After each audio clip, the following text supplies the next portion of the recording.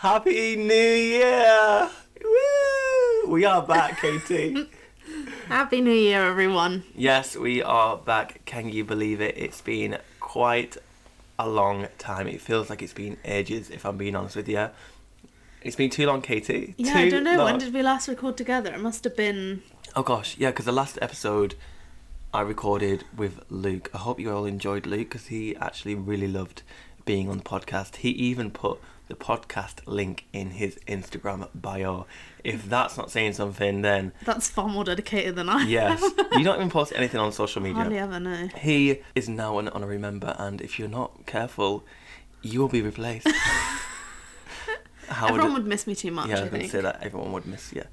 Yeah, it's been a minute. It's been quite a while. And Katie's telling the story today, and it's been ages since you even last told the story. I think it was... Yeah, so we think Halloween, right? Since I last... Near Halloween with Eileen. Told the story. Come on, Eileen Toulouse. If you remember that episode, it was a while back. Katie, Happy New Year. We're recording from your brand new flat. Guys, we've all moved. It's happened.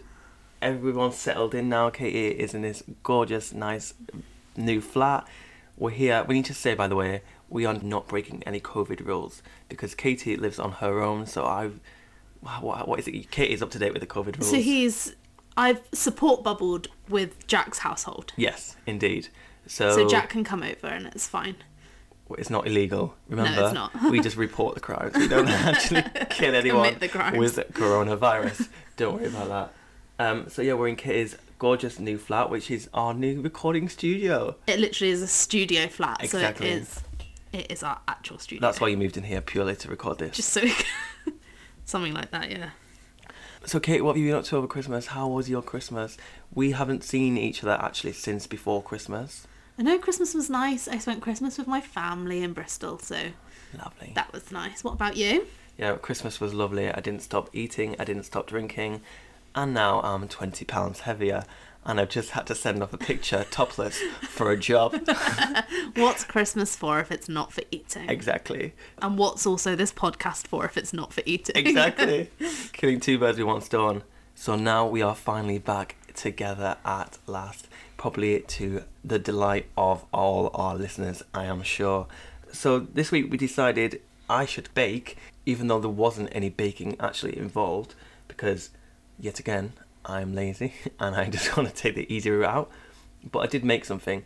I've made a gingerbread caramel slice, shall we call it. I was in Aldi. Yeah, it's like a millionaire's shortbread, but it's not shortbread. And it's not regular caramel. It's got gingerbread caramel, which I found in Aldi in the centre aisle, I think.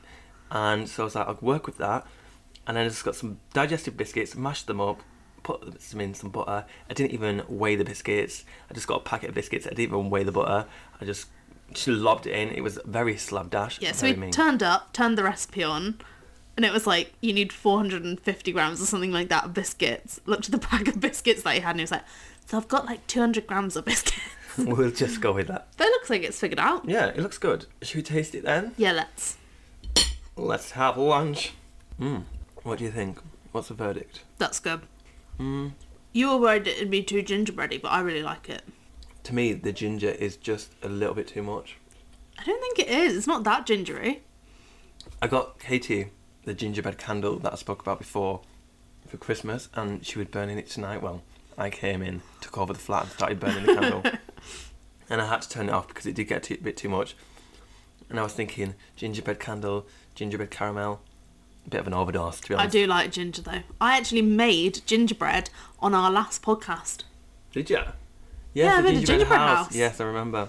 Annoyingly, first time round, I burnt the chocolate trying to melt it though in the microwave, and I bought a massive bar of dairy milk. So good. We had a little bit of a nibble of it. Decided to melt it in the microwave and burnt the bloody chocolate. Rookie error. Everyone knows if you want well melted chocolate, you put it over the pan. So I went to the shop after spending large amounts of money on dairy milk. I had to then go to the shop and buy the cheapest chocolate they had, and it actually tastes quite nice, surprisingly. I feel like cheap chocolate, when you're melting it to put on something, it doesn't really make... I don't think it makes too much difference whether you've got dairy milk or cheap chocolate. Let's just pretend it's dairy milk or Lindt. I know we shouldn't have told them. We've got Hotel Chocolat chocolate melted on top of this. The finest. Only the finest for us. Cost £200. Per gram. That was good. Have you finished yours? Of course. You clearly have not finished yours. You barely touched it. Can't have been that good. No, it is really good. Just savouring it. I don't know how you physically ate it that fast. I just hoover it in. Just vacuum. My mouth's at vacuum. It's okay, T. The moment I've been waiting for months. I've had to suppress my appetite for killings and murderous subjects by watching endless amounts of crime documentaries over the Christmas period. So I'm gagging for you to tell me another story, please. If you haven't already, guys, watch Forensic Files. Other crime documentaries are available. But that is the best. 20 minutes long. Bish bash bosh. There are hundreds of them on YouTube. Get watching. So Katie, can you fill me in? Sure. Thank you. So the actual description of today's crime is fairly short. But it's something that's been in the news, and basically it's like a debate sparker. Okay. Are you wanting me to debate with you? Yeah, I think so. Okay. Anyway, I'll tell you, you'll understand. So, those of you that keep an eye on the news, particularly like BBC News app, will be familiar with this, because it's been on there a lot this past week. Bearing in mind, today's the what? No, the 16th. Oh god, I'm wishing my life away. Okay, yeah, today's the 16th. So, this has been in the news this past week. Basically, I'm going to tell you about Lisa Montgomery. Have you seen the name recently? No. No, because Jack doesn't bother with current affairs. No, I actually don't. So, Lisa Montgomery met online a lady called Bobby Jo Stinnett, and she was 23 at the time, as in Bobby was 23. And they met each other online through their shared love of dogs, and they'd corresponded for several weeks on an online forum for rat terrier breeders on an enthusiasts page called Ratter Chatter. So they were chatting away, and for some reason I'm really on edge. Does this end in murder? Jack, of course it ends in murder. Well, I don't know if you were talking. I thought you were going to give me some current affairs, something to do with coronavirus. No. How have I not I seen know this? the news is full of COVID, but there's other stuff happening. True. Just be patient. So, they're chatting away, and Stinnett has obviously told Lisa Montgomery that she is pregnant. And Montgomery tells her the same thing. She says, "Oh, I'm pregnant too," and they start sharing, like, baby stories. Then, in December 2004, so, like, not long after, under a pseudonym, being Darlene Fisher, Lisa Montgomery drives the 281.5 kilometres, which is 175 miles, from her home in Kansas to Skidmore, which is where Bobby Jo Stinnett lives. Okay. And she had an appointment under that name to go and look at some puppies that Stinnett had. So even though they'd been talking online as, like, Lisa and Bobby, whatever, she didn't then make an appointment through that. She made a separate appointment under a pseudonym. Weird, okay. To go yeah. and look at these puppies. And then when Stinnett answered the door, Montgomery straight away overpowered her, strangled her with a piece of rope, and cut her baby out and stole the baby. Oh, I think I might have seen something like this, actually. That's the murder. Well, that was quick. Bobby Jo was discovered by her mother in a pool of blood about an hour after the assault. Called 911 immediately, describing the wounds inflicted upon her daughter as appearing as if her stomach has exploded. Attempts by paramedics to revive Bobby Jo Stinnett were unsuccessful, and she was pronounced dead at the hospital. Wait, do we know how she did it? What do you mean? I mean, obviously, She, like, took a knife and just... cut the baby out, yeah. Did the baby survive? Yes. Yes. Do you want me to skip to that? Well, what's basically, in the middle of basically, yes. When... Oh, no, I'll just carry on. You'll find out very soon. Okay. So, obviously, investigators started looking into it as a murder. And they were looking for a Darlene Fisher because that's who made the appointment. But they obviously very soon realised that she didn't exist. And they managed to track down Lisa Montgomery the next day based on emails that she'd sent and her computer IP address. So, super easy. She was found. And they found her cradling the baby girl, which she claimed to have given birth to the previous day, which obviously is not true. What the hell? Her story very quickly fell apart and she confessed to the killing, and the baby was taken back to his dad. How the hell did the baby survive? Was this woman a nurse or something? No.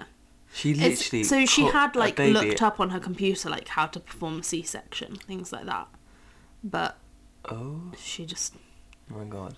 cut it out. I mean, as long as you don't cut too deep, I guess, then you're just... But then you're, like, cutting them, but... The mum was already dead, so Yeah, there wasn't any that's it. care for, like, preservation on life on that part. But, yeah, I just find that very bizarre. crazy. So that's literally all I have to tell you about The murder. the murder. Okay. It's more recent events. Right. So this is going to be a slightly different podcast because obviously Debate. we would normally be like, oh, now the investigation begins. And New Year, New Us. so the ultimate debate is the age-old classic: are you pro or anti-death penalty? Okay. So since 2008, she's been held at a federal prison in Texas for female inmates with special medical and psychological needs, where she has been receiving psychiatric care. Since receiving her execution date, she's been placed on suicide watch in an isolated cell.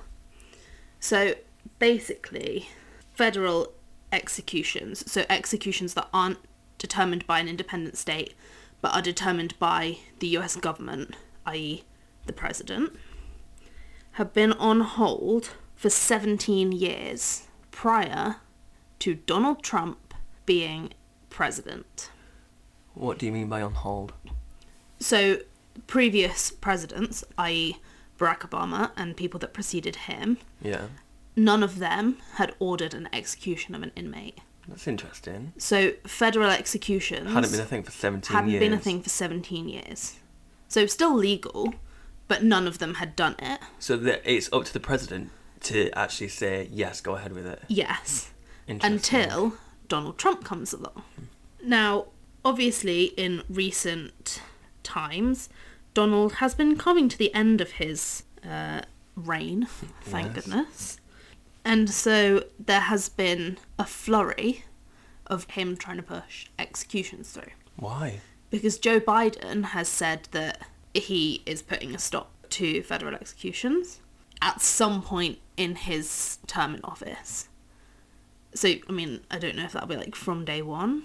Obviously, there's a lot more politics to it, and processes to it than just being like, that's me done. Yeah. But yes, so Donald Trump in the last few months has been trying to really push through Was there a reason executions. you wanted to do this? because he's Donald Trump. And there you have it. So this story is quite unique because the last woman that was executed by the government was, I think it was literally something like 67 years ago. 67? Yeah.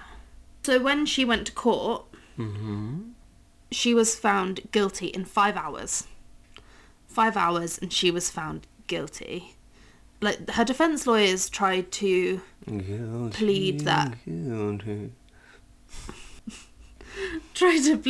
someone else had done it, her ex-husband or her husband at the time. I'm going to tell you a bit more about her life in a minute as we kind of weave in through this. But yeah, they tried to plead like someone else had done it, and then obviously that was not really figuring out. So then they moved on to kind of diminished responsibility and psychological reasons why she would have done it, and therefore she wasn't guilty, guilty of diminished responsibility or something like that. But no, they found her guilty in 5 hours and sentenced her to death. But this was in 2004, 2005. Maybe I didn't put it in here. So let me tell you a bit more about her life and more about her mental health, because that's the second part to this argument. So there's debate number one, which is whether you're pro or anti-death penalty. And then there's also whether you believe she shouldn't have ever been sentenced to death because she's not that guilty because of her mental health. So do you really think that people can claim kind of diminished responsibility and things like that? Are you asking me now, or are you going to tell me some more information? No, I'll tell you some more about her life for this. I mean, of course, it's one of those things that's like, well, surely it's on a case-by-case basis. So I'll tell you more about her life and see what you think.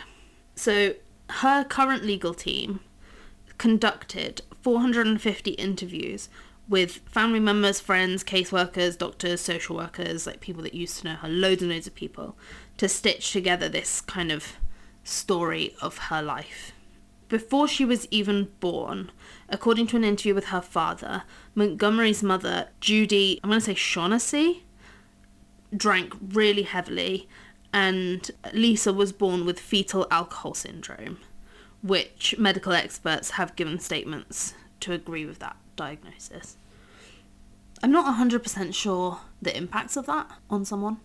I don't know. She had a half-sister called Diane, and they shared a father, so it wasn't Judy's daughter, it was their father's daughter. Once they split, Diane and Lisa lived with Judy for a little bit together, but then Diane was removed from the home by social services. So you can already imagine things weren't great. And after Diane was removed from the home, Lisa fell prey to her mother's new husband, who, according to statements from his other children, was a violent alcoholic who began sexually abusing Lisa when she was preteen. The family moved from place to place dozens of times, but it was in a trailer in Oklahoma where her lawyers say the abuse turned into something more akin to torture. According to interviews with her half-siblings and others who spent time with the family, her stepfather built a shed onto the trailer where he and eventually his friends raped and beat her. Her mother also began trafficking her, allowing handymen like electricians and plumbers to sexually abuse her in exchange for work on the house. What the hell? This is what I don't get. How these people open up a conversation with someone else to be like, by the way, will you do this for free if I let you sleep with my daughter? Because if you were to ask anyone now, you'd get hopefully you would get reported to the police. Yeah. So how can they find this many people who are that sick? It's crazy, isn't it? That you would even contemplate doing that. Yeah. It makes you wonder, because you think you know people, but it actually makes you wonder how many people we know who would be up for something like this. That's very true. Yeah, like you definitely think, surely no one, but yeah. There is people that do. Probably, yeah. So as a teenager, she actually confided in a cousin, telling him that men would tie her up, beat her, and even urinate on her. But the cousin, who was a sheriff's deputy, confessed to her current legal team that at the time he did nothing about it. And he was a sheriff's deputy at the time? Yeah. Well, something's not right there. Yeah. So after she'd confessed to him, he drove her back home. What the hell? Knowing what was going to happen. Ugh. He has more recently said that he lives with regret that he never spoke up or did anything about it, but I just think it's too little too late, you know? Especially if you are in that position of power and responsibility and you didn't do anything.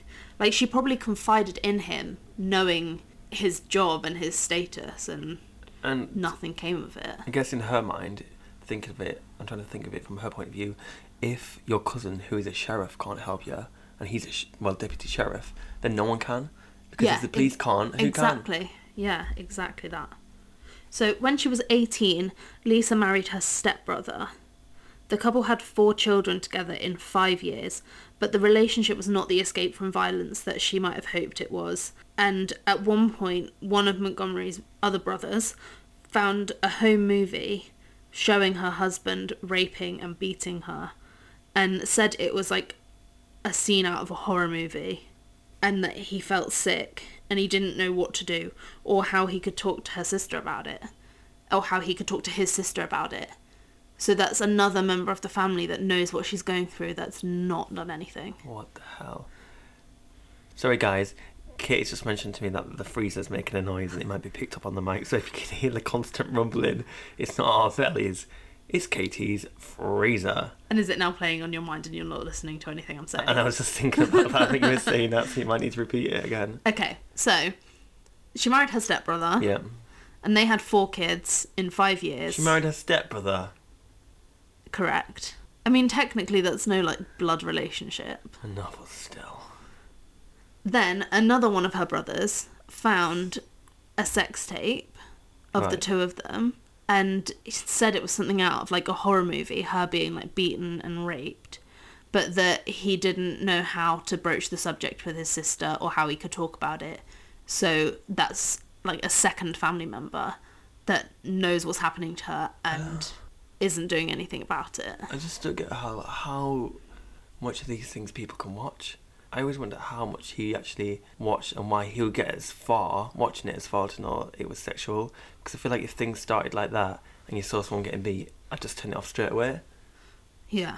But then you'd know what it was. Even if you hadn't watched it, like, that'd be the reason you turned it off. Yeah. And then you'd have to do something about it, right? Mm. Her friends and family began noticing that she would slip kind of into a world of her own. And it kind of disturbed them, including her children. Apparently this was an early sign of her mental illnesses, which include bipolar, complex PTSD, dissociative disorder, and traumatic brain injury. So it is a lot.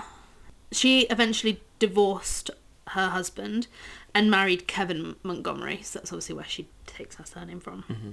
Around this time, she repeatedly claimed to be pregnant, although she had undergone sterilisation after her 4th baby was born. So one theory that her lawyers put forward was that Montgomery was fearing that her ex-husband would expose all her lies. He would know that she was actually sterile, and so would be able to say, obviously she's not pregnant, and use it against her during trying to seek custody of their children. So they think that she was under so much pressure to make it not a lie that's when she just was so completely detached from reality, and her fantasies about being pregnant and everything just took over, and that's when the crime occurred. But to me, no matter how desperate she is to get a child, she could have found a different way to get a child. Like, surely she could roam the internet and search for someone trying to sell a child. I know that's really bad, but rather than kill someone, I'm sure, not that I know that goes on, but child trafficking and stuff, she could have picked up a child. This is really bad saying this, but she could have picked up a child a different way. She didn't have to cut the child out of someone's belly. But then an unborn child, that's that where she we might not argue survived. that she's like mentally unstable. But mentally unstable, and she did go through some shit, of course, but you still know what right and wrong is. Yeah, like if she's got dissociative disorder, for example, and she's like completely dissociated from reality, and does that include not knowing right from wrong? Yeah. Or like how traumatic is this brain injury? Like, you know, if she's been abused and tortured as a very young person, maybe there's a sense that it is right and it is okay. Yeah. But I'm not saying that's 100% what I think and feel. Yeah, no, yeah. I'm Devil's advocate. playing devil's advocate. Which you are the best at. If she knew it was wrong from the beginning, because she told her cousin, the sheriff deputy. So that is True. Evidence that she knows what was happening wasn't good and it was bad, because she wanted to try and get out of it because she told him. Yeah. I feel like I'm not educated well enough to have a full opinion, because you need to know both sides of the stories and you need to know her full mental health. But yeah, agreed. Surely she must have known what she was doing wasn't good. Yeah, I agree. And there was just other ways she could do it, I guess, where she didn't have to, like, even kidnapping a child from someone. Why do you have to cut the child out of someone? Because it had to be like a newborn baby. Okay, yeah, I didn't think of that. It just seems very far-fetched. And I can't believe it actually happened, and I cannot believe the baby survived. Yeah. That's a big thing for me. I cannot believe it survived. So the long and short of it, and why it's been in the news this week, is that she was put to death this week. Right. Okay. It was like Tuesday, Wednesday. Do we know how she died? Lethal injection. Give us a second. The boiler's just taken off. Perks of being in a studio flat. Everything is In the same room. in the same room, yeah. Apart from your toilet, thank God. Yeah. So she was put to death this week by lethal injection. Yes. And I've just found where I wrote about this last female federal execution. So she is the first female federal inmate to be put to death by the US government in 67 years. But I don't get why they're focusing so much on that she's female. Yeah, it shouldn't make a difference. Yeah. If you're a killer, you're a killer. Yeah. So I understand why they're making it a big thing because she is the first female. But why should it be a thing that she's a female? Aren't male and females equal? I agree. She could be a gorilla. And We it all, shouldn't, yeah. like, make a We think they're difference. equal, but they're obviously saying it to prove a point, I guess. I guess there is always that kind of stereotype that, and I guess statistically it's true that men are more likely to be killers than women, and so then, you know, statistically it is more likely to be a man than a woman. But it's a good point. Do you agree with the death penalty then? Do you agree with her being put to death? I don't think I'm I'm not pro death penalty. I can sometimes understand arguments for it. I mean, I feel like when you start learning about debating in school, it's one of the very first things that you debate about, isn't it? Because it's quite a... I feel like there's two different things that you debate. You debate whether you should be allowed to wear a non-school uniform, and you debate about the death penalty. That's like two things you debate about in school. And there's the kind of, you know, treat others as you would want to be treated, and therefore, if you're going to induce death upon someone else, then the same should be done to you. Yeah. And there's other arguments such as, you know, taxpayers' money keeping people in prison for life Is expensive. is really expensive and potentially quite, like, I mean, I've never been to prison. I don't know what it's like. You've never been to prison yet. No, I will never go to prison. I'll go for tax evasion. Oh, God, yeah. We'll talk about that after. And so maybe that's better. It's cheaper in the long run. Then there's the whole argument that's like, but then does that make the state as bad as they are for basically committing the same crime? To me, I'm not religious or anything, so I'm not one to forgive so easily.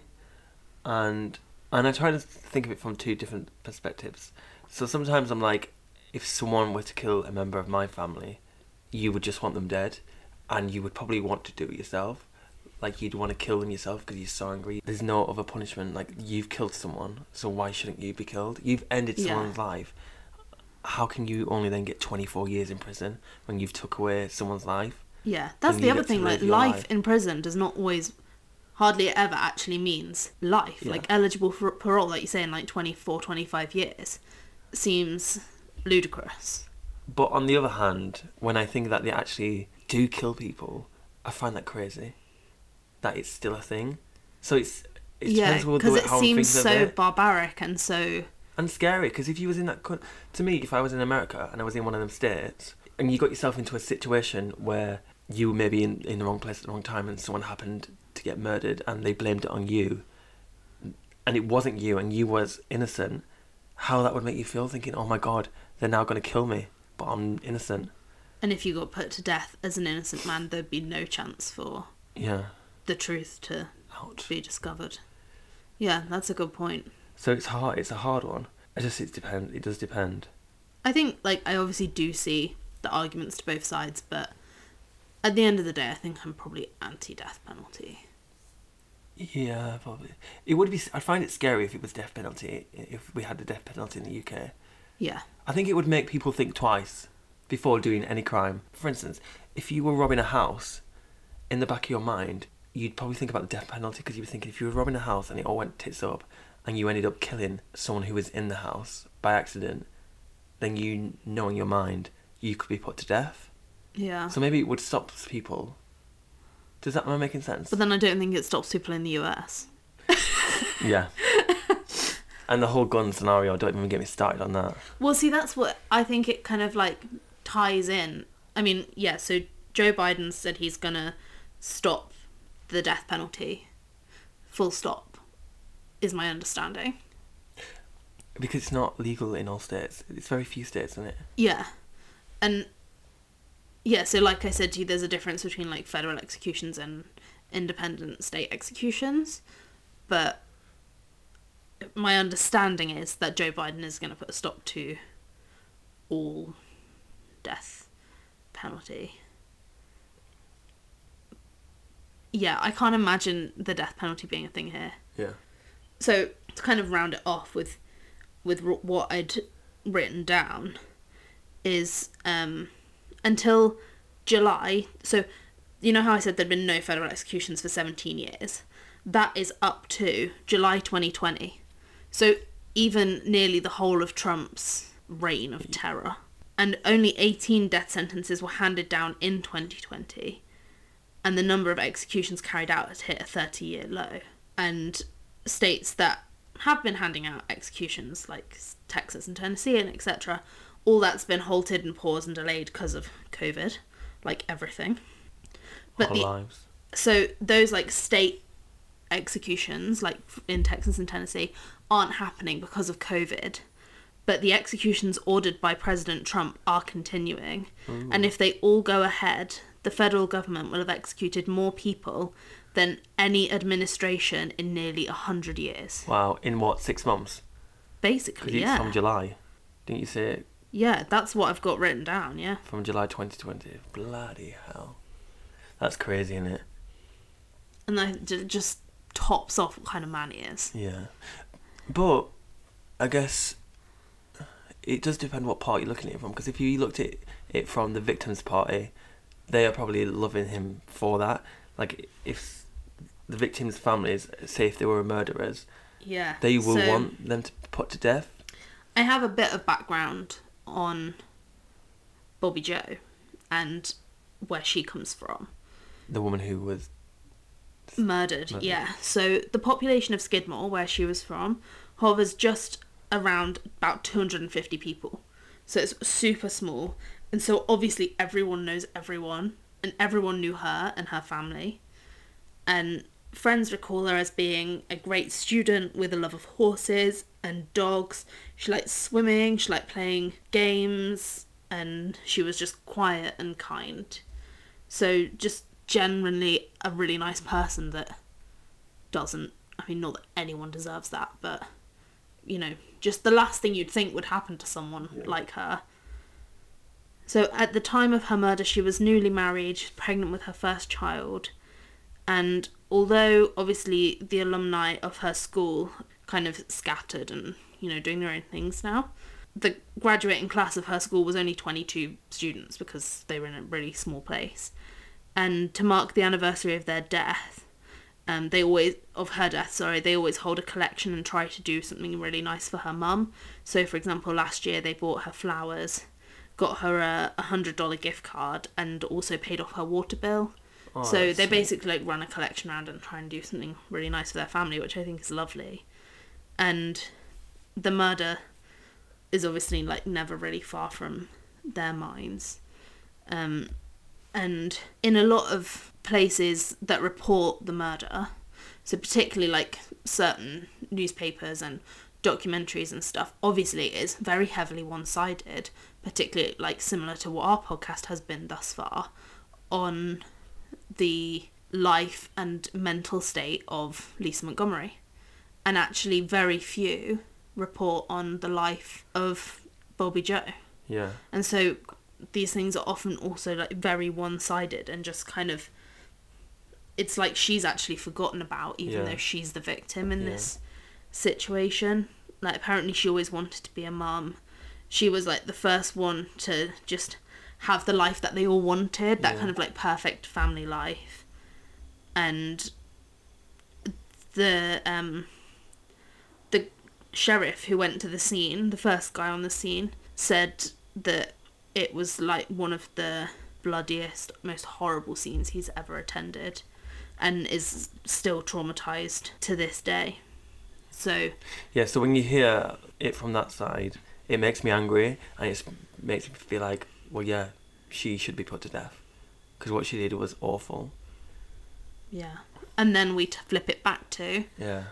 But she went through all this as a kid, and she was technically a victim herself. She has, you know, regardless of what she went through as well, she's diagnosed with multiple mental illnesses. Yeah.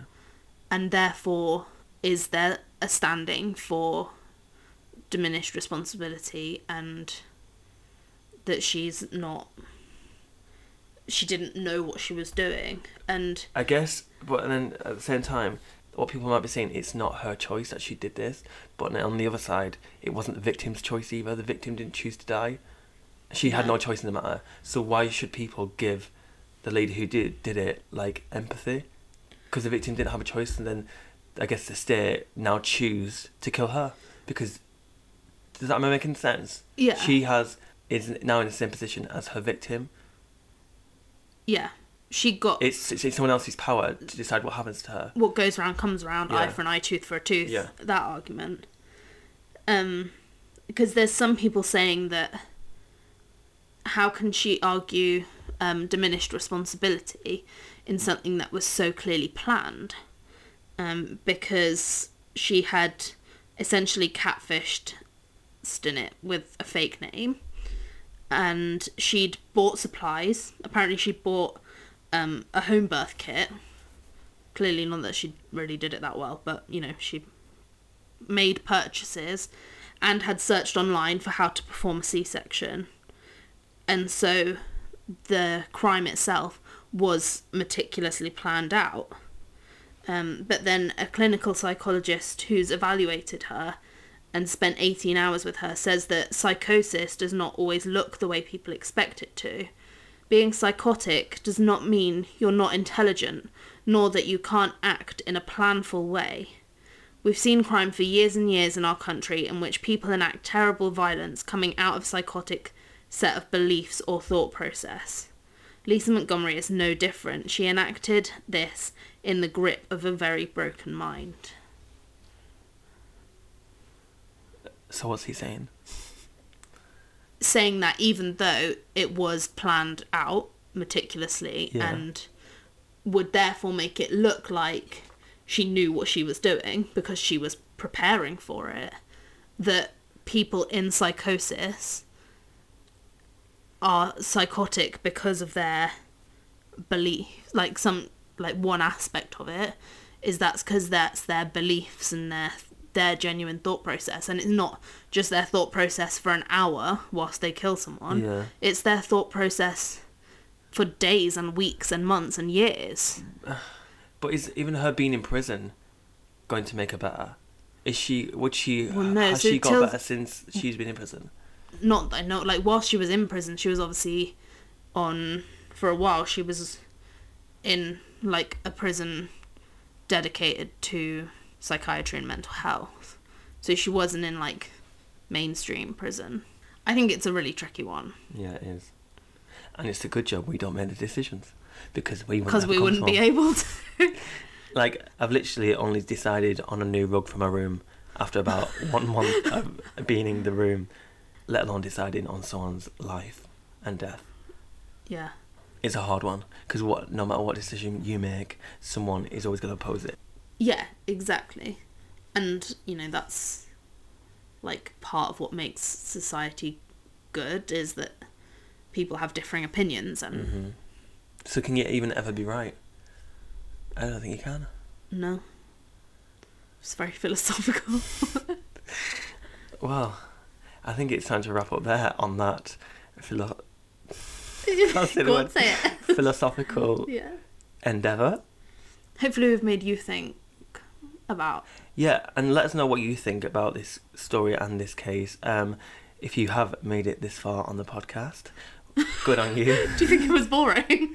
No, just saying. Thank you for listening to us all. And don't forget to head over to our Instagram and give us a follow. Check out our cake for this week. It's at Cake and Crime Podcast. So here's to the new year, and some more episodes of Cake and Cry with Jack and Katie. Cake and Cry with us. I knew you wouldn't be able to go the whole podcast without cracking that out. Yeah.